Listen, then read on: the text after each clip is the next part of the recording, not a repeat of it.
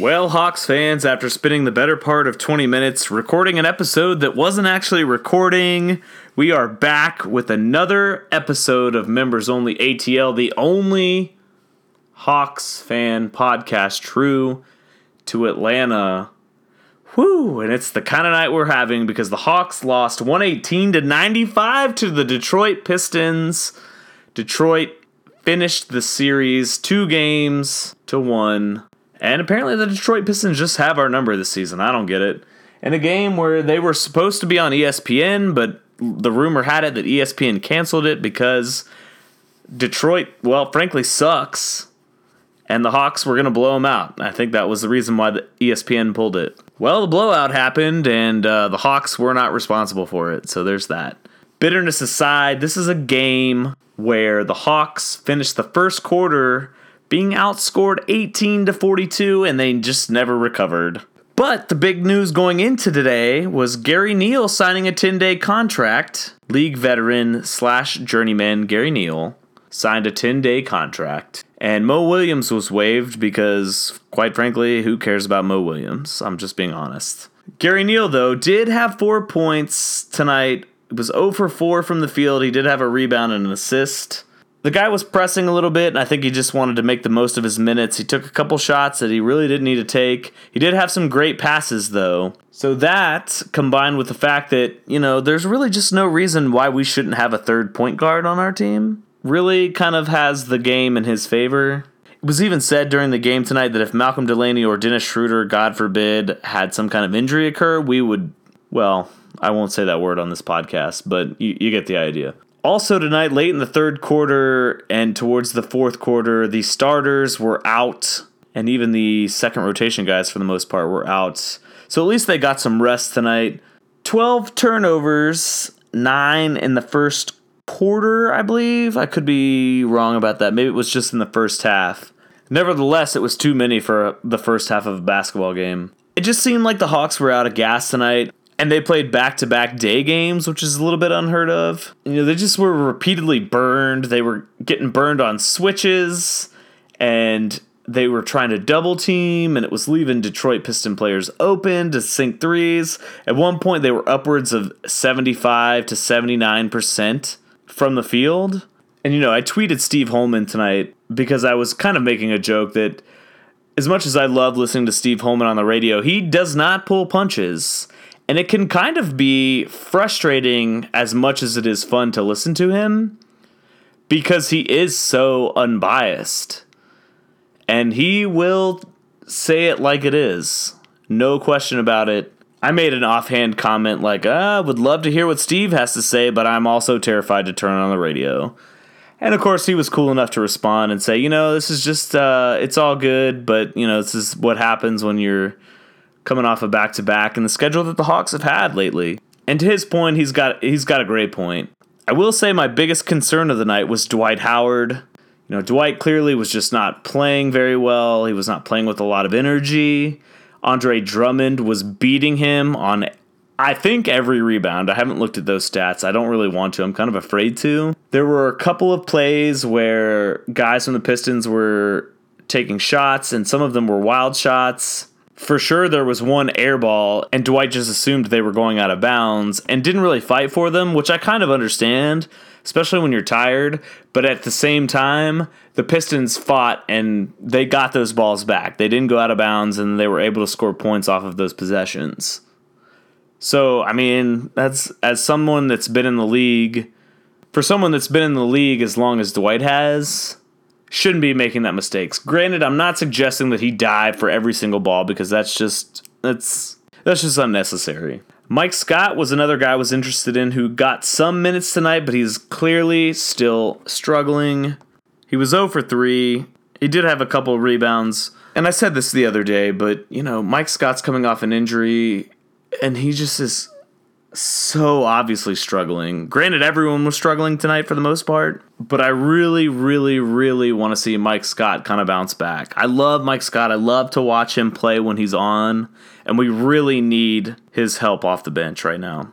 Another thing I noticed was that DeAndre Bembry really didn't get any minutes, and I know he's been kind of in and out of the rotation as of late because of things like personal issues. I think there was a death in his family, and I'm guessing that Coach Bud didn't play him as early as he probably would have normally tonight for those reasons. I don't think he really expected to be down by Detroit by as much as they were, as early as they were. I think that he also kind of expected for them to bounce back, which is why DeAndre Bembry really didn't come in until late in the third quarter, early in the fourth quarter. I didn't actually notice when he came in, but in the end, I was glad to see DeAndre get some more minutes. And on that note, it's always fun as kind of a Hawks/basketball nerd to see guys that are deep in the second and even the third rotation guys get some minutes.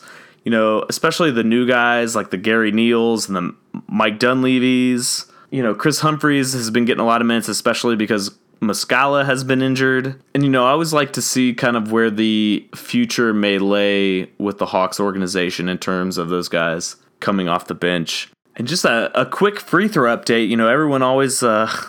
anyone that listens to my podcast knows that I like to comment about the free throws. Tonight was a big night for free throws.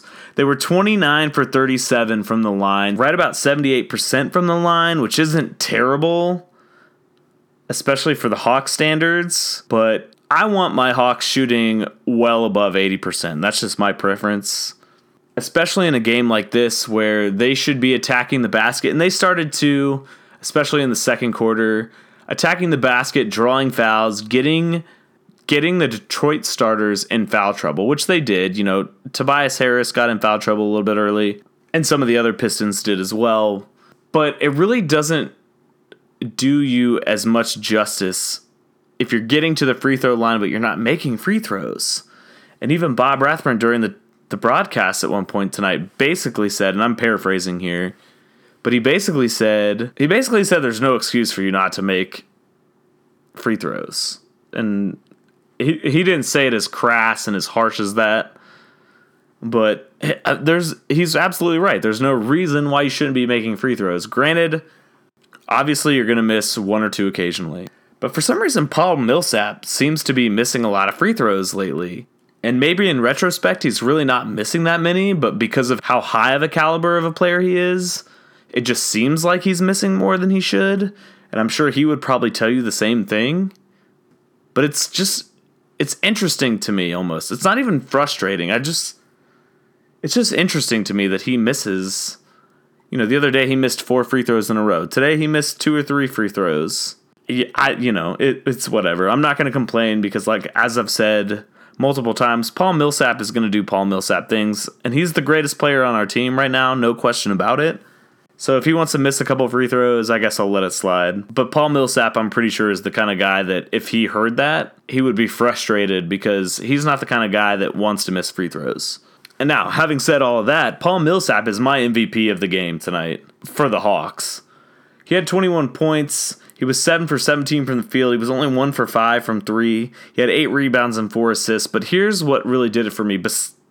Besides carrying the team on his back tonight, he came off the bench late in the game when the second and third rotation guys were in there, and Coach Bud called a timeout. And he was the first person off the bench to come up, congratulate the guys for working hard, and just encouraging them to keep going and to not give up. And stuff like that, for me, is huge. I mean, that's why he's the captain of the team. That's why he's your anchor. But, there is a little bit of silver lining tonight. Apparently, Boston lost to New York when New York came into Boston and beat them tonight. And Toronto also lost to Philadelphia. So for us, it could have been a lot worse. At least we could have lost to Philadelphia. So, and that combined with the fact that Cleveland didn't play tonight, we were lucky that we weren't really that affected in the standings overall today. But you always have those teams that are right behind us. The Washington Wizards and the Charlotte Hornets. Those guys are right behind us in the standings, and they want our spot, and we have to compete for that spot. But this Friday, we have a chance to bounce back against the Chicago Bulls at home in Phillips Arena. I have it on the highest authority that Section 312 will be in full force this Friday night. So if you guys are thinking about going, need a little something to do on Friday night, why don't you come experience a Hawks game? Because it's going to be crazy, it's going to be energetic, it's going to be electric, and we're going to be going crazy. Because Hawks need another win. They need to keep rolling despite losing tonight in Detroit. And I'm going to cut it there. Of course, we are on Twitter at ATL Members Only. My personal Twitter at Burnside, BYRNSIDE. Hit us up on Twitter. Let's talk Hawks basketball, guys and girls. And of course, if you haven't, please subscribe to iTunes because it goes right into your little device's playlist every time we put up a new episode. You don't even have to download it. It's just there. And you can share, you can rate, you can review, you can tell everyone you know. Because every rating and every review gets more people our podcasts that you love and that I love to do for you and for those people. So it's basic math at that point. As always, let's go Hawks.